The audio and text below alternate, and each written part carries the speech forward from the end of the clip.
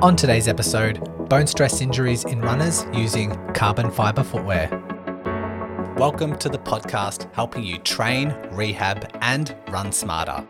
When I first started running in my 20s, I knew it would be something I'd be passionate about for the rest of my life. But unfortunately, developing injury after injury disrupted my progress and left me undertrained at the start line on race day. Even with my knowledge as a physio, I still fell victim to the vicious injury cycle, and when searching for answers, struggled to decipher between common running myths and evidence-based guidance. That's what this podcast is here to help you with. So join me as a Run Smarter scholar, and let's break the injury cycle by raising your running IQ and achieving running feats you never thought possible.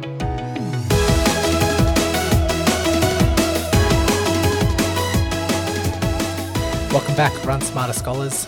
We have a Patron release, which I like to do every month or two. And just to remind you, Patron group is out there. If you subscribe now, you get, we're up to about 45 episodes that you can just binge. A lot of exclusive topics. Now we're starting to build up a bank of Ask Me Anything or AMA episodes that our patrons are submitting the questions through the Run Smarter app. And yeah, if that interests you, then the sign up link is always in the show notes. It's 10 Australian dollars. I think in the US, it's probably like $6 per month. And yeah, you get all this exclusive stuff, 2 exclusive episodes per week. And we just have a lot of fun. I think we're up to, we're hovering around 100-ish patrons per month.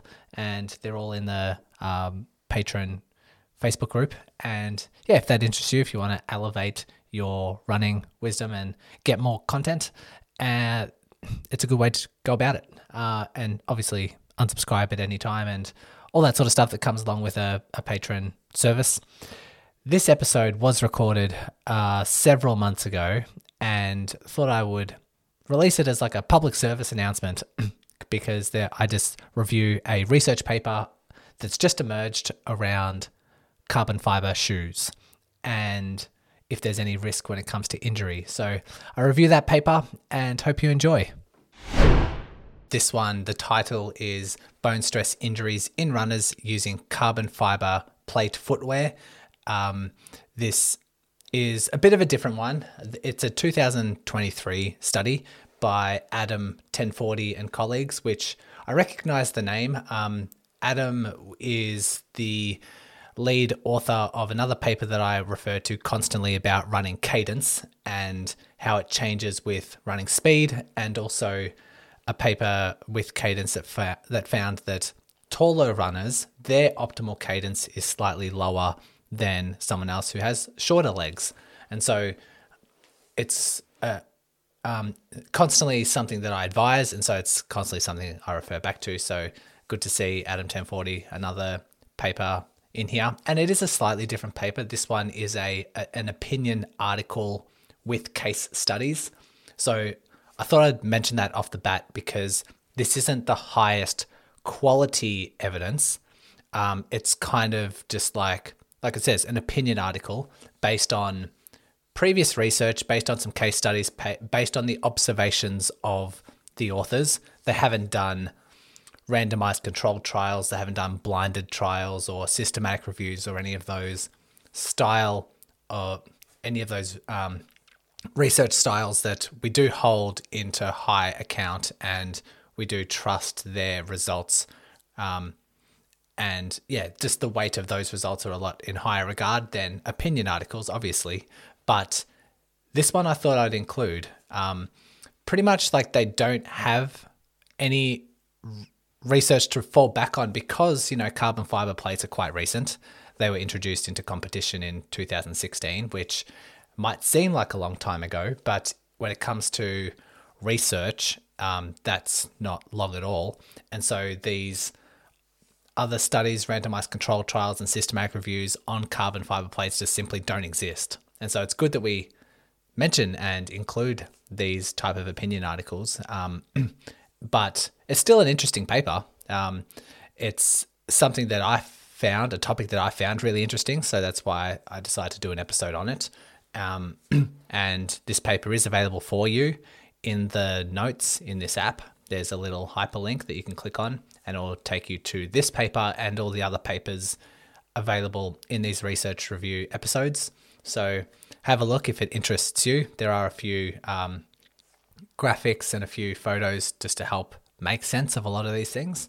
And this is also a nice follow-on from, in the main feed, I did a rerun a few weeks ago with Simon Bartold, who talked about, is a carbon fiber shoe right for you? And talked about carbon fiber shoes, pretty much the key takeaways, which is relevant to this episode. So for those who aren't familiar, carbon fiber plate, it's sometimes in the midsole or it's along the whole length of the shoe. Really rigid structure that acts as a lever when you run. So if you strike the ground with your heel and you sort of can tend to rock the shoe from heel to toe, if there's a rigid plate in that, it acts as a lever to kind of propel you forward a little bit more efficiently. But as Simon talks about in our interview, these shoes they do make you faster. They are breaking records. It's undeniable that these actually help your running performance, and the carbon fiber plate does play a role in this. But as Simon talked about, he thinks that it's one of the major advances in performance is due to the foam technologies that are within the shoe, because it's unprecedented in terms of the properties and the behaviors of these high-tech foam that's underneath the plate as you hit the ground, as it absorbs energy and then releases energy. It can just returns a lot more energy with your foot strike. And he put in the percentages, I can't really remember, but if it returns 80% of your energy, whereas other foams only return 60% of your energy, then it's obviously going to help. And so not only it doesn't act alone, the carbon fiber plate doesn't act alone in terms of gaining your performance or increasing your performance. But another key takeaway of that episode is the misconception that the carbon fiber plates act as a spring to spring you forward. It doesn't act as a spring at all. Like I said, it acts as a lever to carry your momentum forward. And I mention that because if it was a spring, you could run with your toes. You could be a midfoot or a forefoot striker and it spring you forward. But because it acts as a lever, if you are a toe runner or a midfoot or forefoot runner, you can't take advantage of the carbon fiber plate like someone who contacts with the heel might. If you contact with the heel, that's going to enhance that lever effect. If you are a toe runner, you might take advantage of the foam technologies, but just not the carbon fiber plate. So just thought I'd start off with talking about that just to tell you what the carbon fiber plate is, the mechanics of it, benefits, pros, cons. And so we set ourselves up quite well for this paper, which starts off with the subheading talking about the biomechanics of the carbon fiber plate. And the paper says, in this investigation, runners using the carbon fiber plate footwear were observed to have a decreased cadence and correspondingly longer steps when looking at their running mechanics, and also a longer flight time. So we're looking at the changes in biomechanics that runners seem to have when running with carbon fiber shoes as opposed to non-carbon fiber shoes. Seems like their cadence is lower and they're taking greater steps or longer steps. Furthermore, peak vertical ground reaction forces and vertical impulse per step was higher in runners using the carbon fiber footwear. Why that is the case, not too sure, but we'll get to that a little bit later. They say there was no changes in the hip and knee mechanics, but differences in the ankle and the metatarsophalangeal joint, which is like your big toe joint. So differences in the ankle and the toe joint mechanics were observed with runners who are in carbon fiber footwear. The authors also described that peak ankle dorsiflexion during stance and peak ankle moments were reduced, and lower negative and positive ankle work were observed in the carbon fiber footwear runners. A lot of technical stuff here, but it says that these results suggest that more energy was stored in the midfoot and less in the muscles and tendons of the ankle. So based on all of those differences that they see in the people who run with these shoes, there seems to be more energy stored in the front of the foot, which becomes important later on. And it seems like the muscles and the tendons are working less. The demand is less. A biomechanical explanation of these findings is that the carbon fiber plate increases the longitudinal bending stiffness of the footwear and thus is associated with a reduced dorsiflexion of the big toe joint before takeoff, accompanying with an altered energy storage and return. Essentially saying that if you have a really stiff plate underneath your foot when you run, your toes, that big toe joint, is going to be straighter. It's not going to have that dorsiflexion bend at push-off as much because there's less flexibility there. And so it's kind of straighter, which means that the foot itself is absorbing more and biomechanically altering the storage of energy and the return of energy and the accumulation of forces within the midfoot. So, observed improvements in running economy may result from energy return from compression and cushioning material and the lever effects of the ankle mechanics, considering the carbon fiber plate and a high toe spring. So essentially just talking about the benefits I was talking about before. It seems like the cushioning material and the lever effect does contribute to the running economy, those running performances that we see in people with these shoes.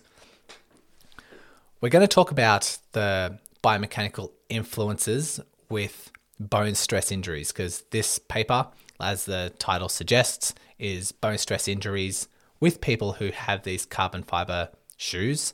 So the biomechanical influences, we've talked about how it slightly changes how you absorb or where the energy and ground reaction forces are redirected in the shoe. Now they're sort of linking those biomechanical changes to bone stress injuries.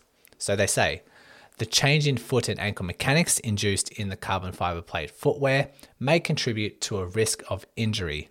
Bone is an adaptable tissue and responds to changes in demands, including those resulting from footwear.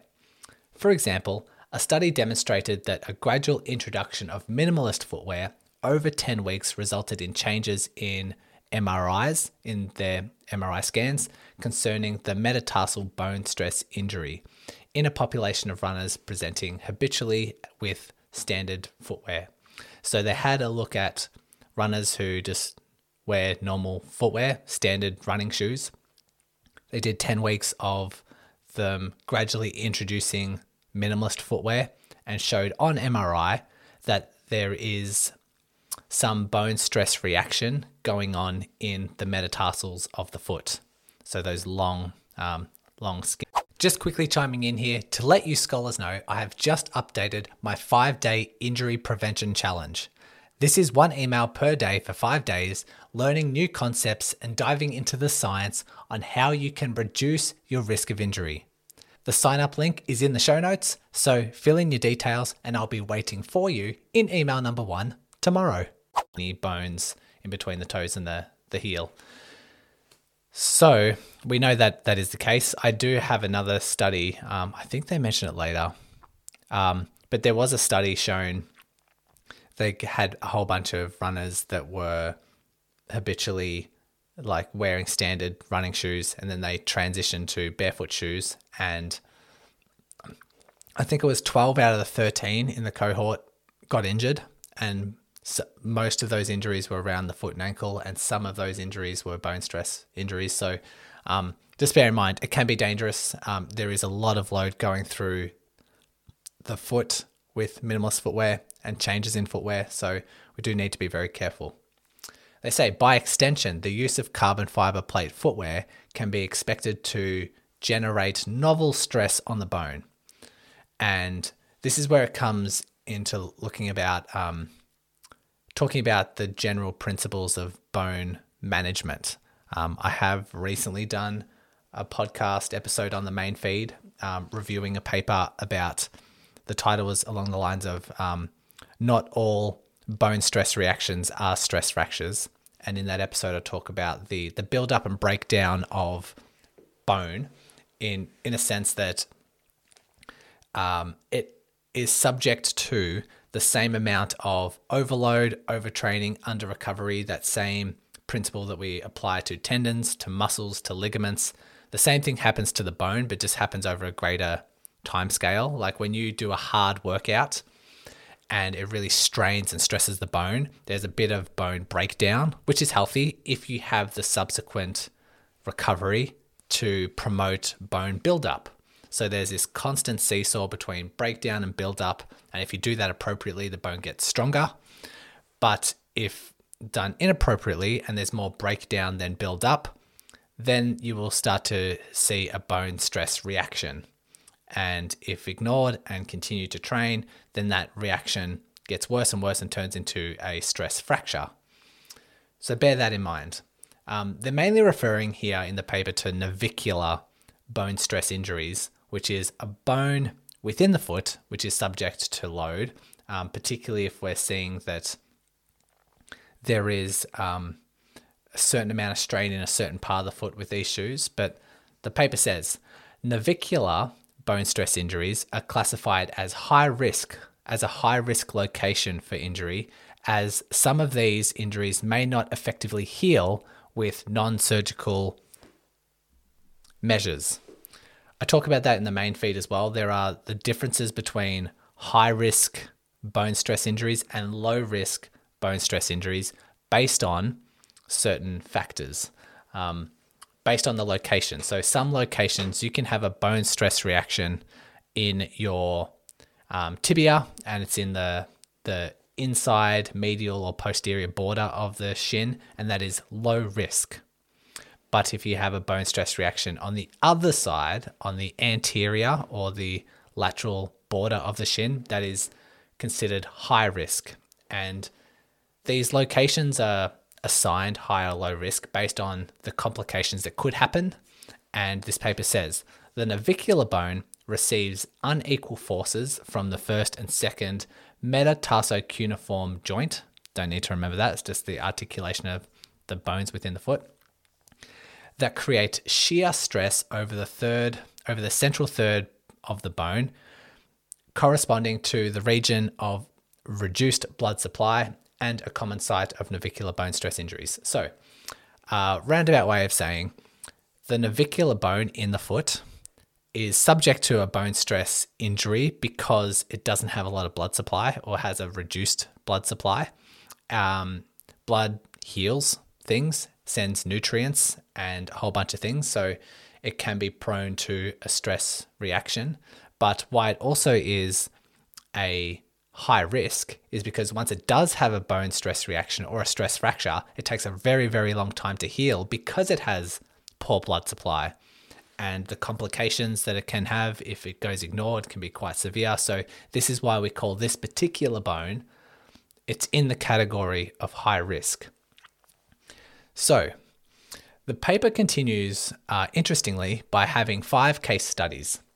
And these case studies I found quite interesting and thought I'd include them in the podcast because it helps talk about symptoms, helps talk about management, talks about success rates and those sorts of things. So a lot of these are young athletes, most of them, but let's go through them because I found them quite interesting. So case 1, a 17-year-old male junior elite steeplechase runner was using carbon fiber plate shoes for interval sessions on a track prior to a race.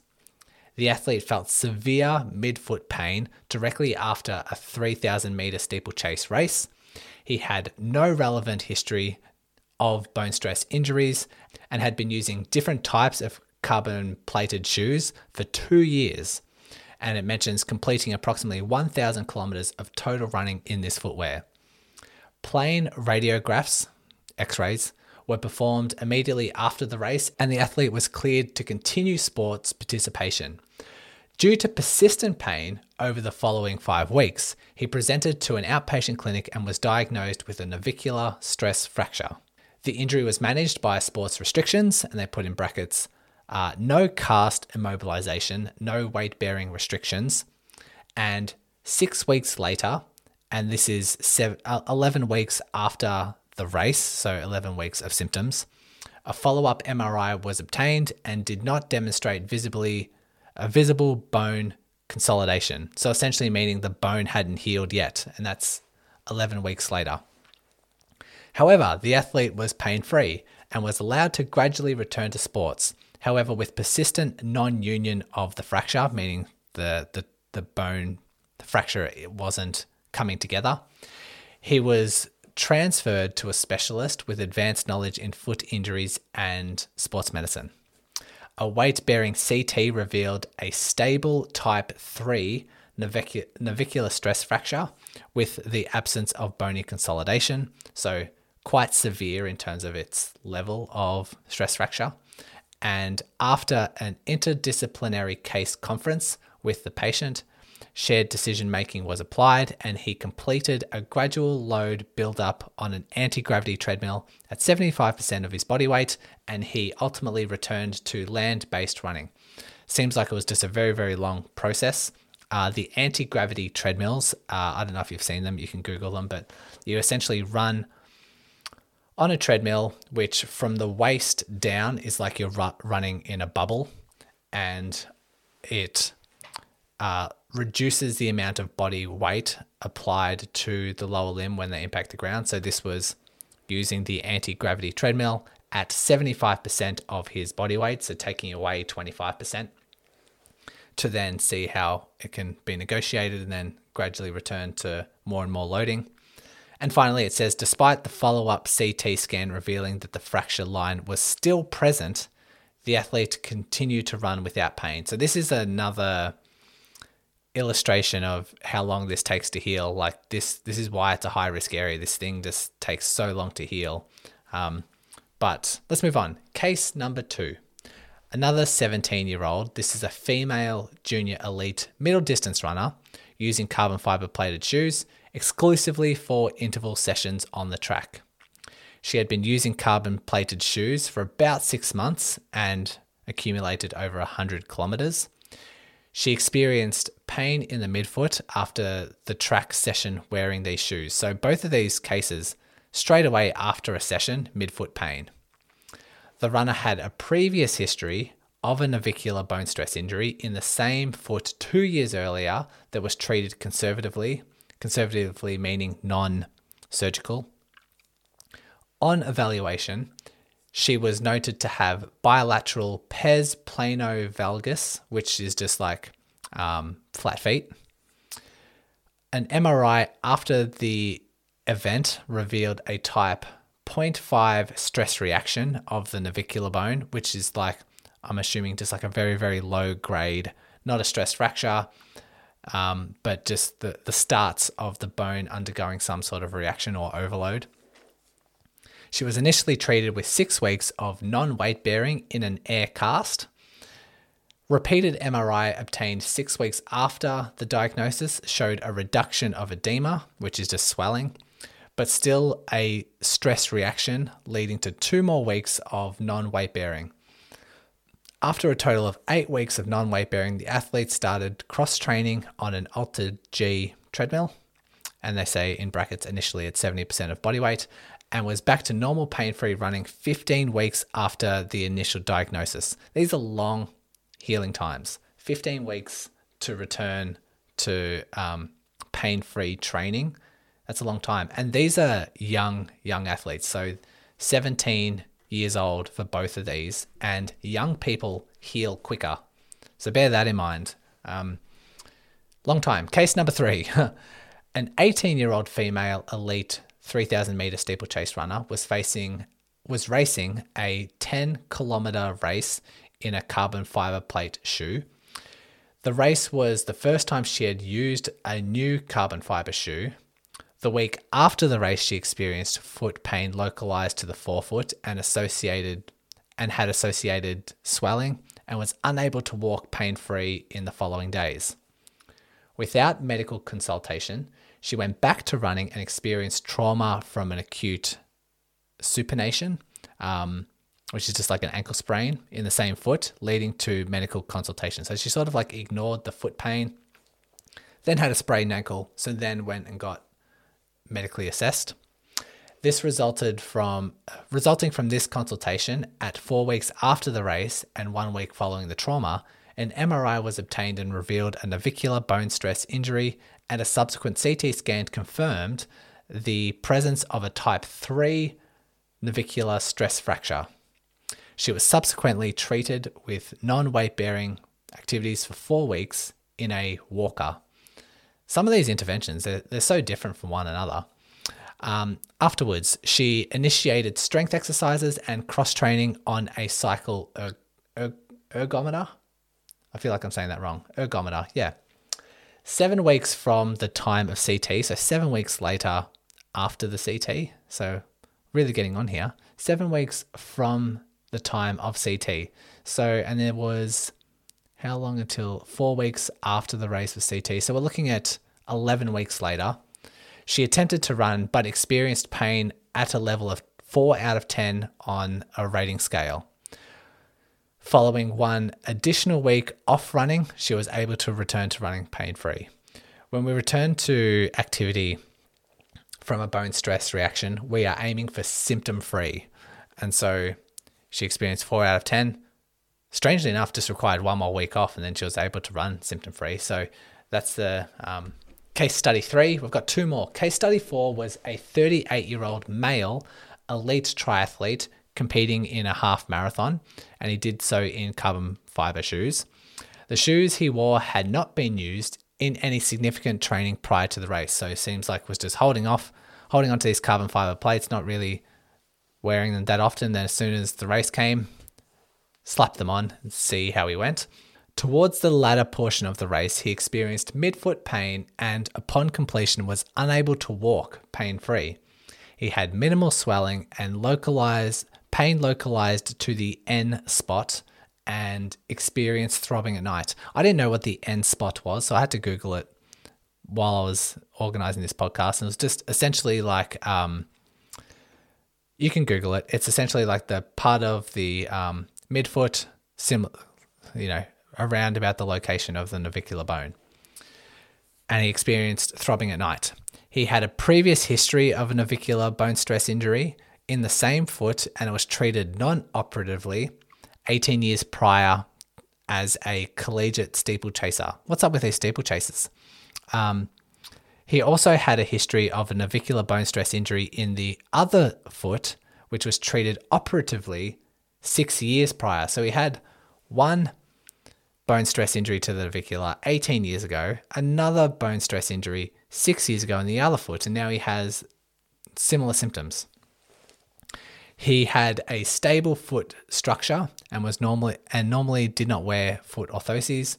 Due to his prior history, a CT scan was obtained and revealed a type 2 navicular bone stress injury, and the patient underwent open reduction and internal fixation and went on to successful healing. The open reduction and internal fixation is just operating with a plate and screws. So if you have a stress injury, this is a 38-year-old male. Like I say, the young people tend to heal quicker. 38 years old, long complication, long history of injuries. Now he has a stress reaction.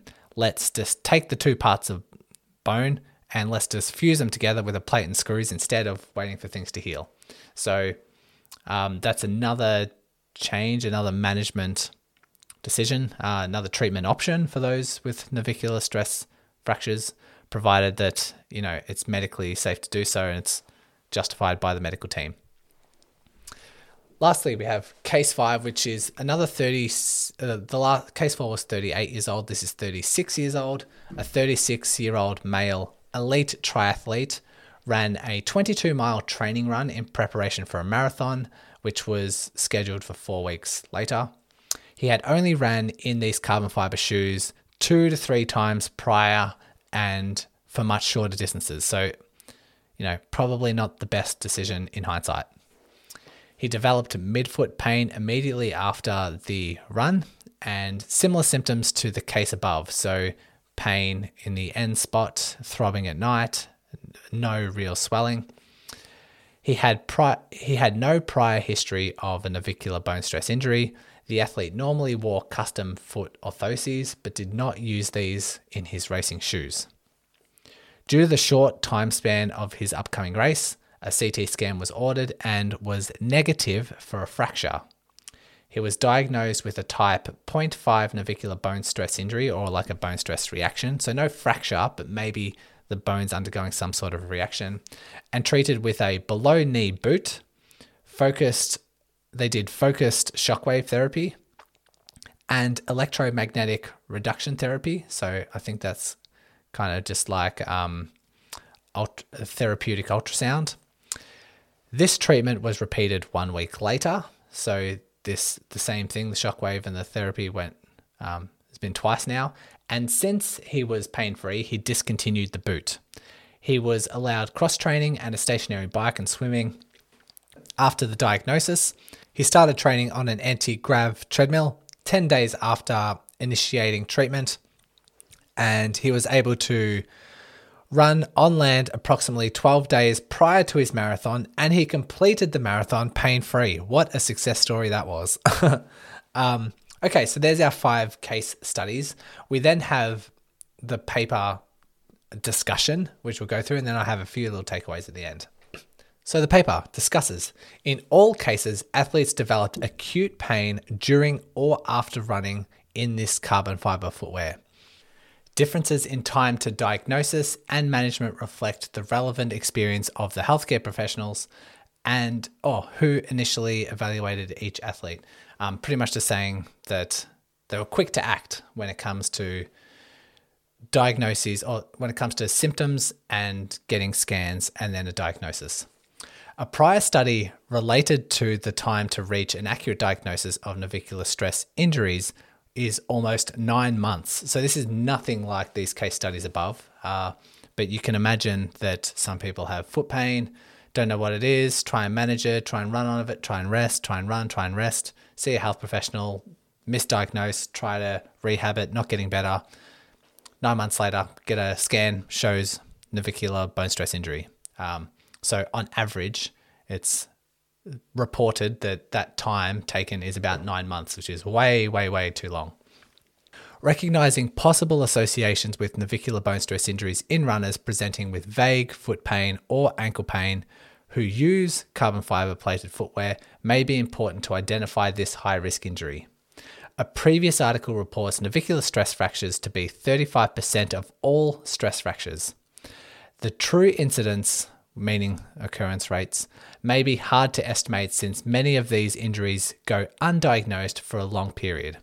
The mechanism of injury in each of these cases can't be determined due to limitations of the case report format. Like they say, they're looking back retrospectively of these cases, by the way, and lack of studies to describe the changes in lower extremity biomechanics between forms of training and racing footwear in both sexes. Essentially saying like there is limitations here. We're not just blaming the shoes. There may be a lot of other factors at play, so we just need to bear that in mind. The use of custom orthotics and prior history of bone stress injuries in athletes can or could influence injury risk.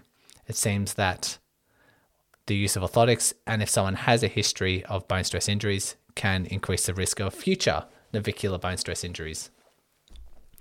Based on prior studies describing risk factors of navicular bone stress injuries, it is plausible that shoes with a compressive foam midsole may allow for increased plantar displacement of the navicular and cuneiform bones, the cuneiforms just being other bones in the midfoot, and modified forces in the hindfoot.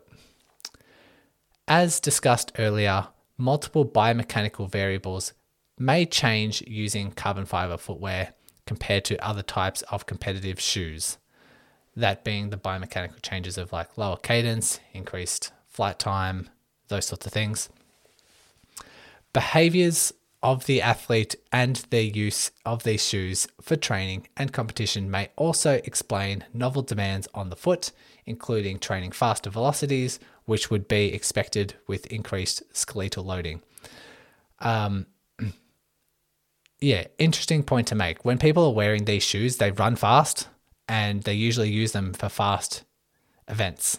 So there is a lot of bone loading going on, even without the footwear. Maybe we're blaming the footwear because these shoes are designed for races and people are racing and they're running really, really fast and the bones are just getting overloaded. Athletes choosing to wear carbon fiber foot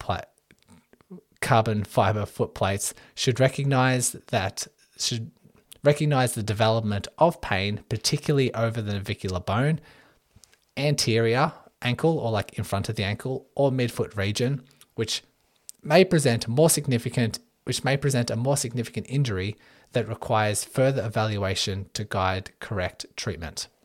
Based on prior evidence of maladaptation following the rapid adoption of minimalist footwear use of bone stress injuries, one potential behavior strategy for runners may be to incorporate carbon fiber plate footwear gradually into training and competition. While this is the first report to describe bone stress injuries in association with novel carbon fiber plate footwear, there are clearly limitations to this work. The development of bone stress injuries is often multifactorial, and retrospective chart review limits understanding mechanisms of injury. Essentially saying bone stress injuries are multifactorial and these case reports are retrospective in nature, so we do need to be careful with how we interpret these things. So that's the paper and it's available for you, like I said earlier. Just a few key takeaways. Just be very, very careful with your transition. When you do transition into these shoes, just bear in mind that you don't have to run fast in them every time. In fact, it's probably more helpful for you if you choose to wear these carbon fiber shoes, transition into them, get used to them, but just don't run fast in them just yet. And then when you are used to them and your body has adapted to them, build in that speed like you would anything else. Just build upon things gradually, but I think these shoes are designed for you to run fast, and so people don't wear them that often during slow runs, and so that transition can be too abrupt. And just be very, very careful with your shoe selection. It seems like some of these people not only, like you can wear these carbon fiber shoes, you probably should wear them more often once you've transitioned into them. As these case studies above reported, some of them just did 2 or 3 training runs, thought they were good, then they decided to race in them. Not the best approach. So choose, first of all, careful transition. Try to run slow in them so that you do get used to them. And then when you have adapted to them, probably use them more often so your body keeps remembering those shoes instead of just being very, very occasionally using them and just in races. So be careful with that. And just be very mindful of symptom observation, pain at the top of the foot, in the midfoot. Maybe Google where the navicular bone is so you can see where that might appear anatomically. And if you do suspect that if those sort of symptoms do arise, probably getting a scan earlier rather than later might be best so that you can jump upon these sort of management, like the sort of treatments. Like these case studies, they identified and diagnosed it fairly quickly. Sometimes it was like 2 or 3 months, but relatively quickly in the scheme of things. And they returned to pain-free sport, pain-free running pretty quickly in the scheme of things. You don't want this to drag out for 9, 12 plus months. So a few things to bear in mind. I hope you found this interesting. I do have a long list of papers that I want to talk about that I do have access to and are quite interesting. So let me know your feedback. I might put some polls up as to you can vote on which review you want to see next. But like I said, I found this interesting. I did like the case studies, even though this was just a particular opinion paper. But yeah, hope you enjoyed, and we'll catch you in next month's research review. If you are struggling to overcome an injury, you can jump on a free 20-minute injury chat with me, which you can book through my calendar in the show notes. While you're in the show notes, elevate your running IQ by jumping onto my free email list so you can receive material to help rehab your injury, lower your injury risk, and increase your performance. If emails aren't for you, consider my Facebook group, Instagram, and YouTube channels. And remember, each insight you get from these resources brings you one step closer to your next running breakthrough.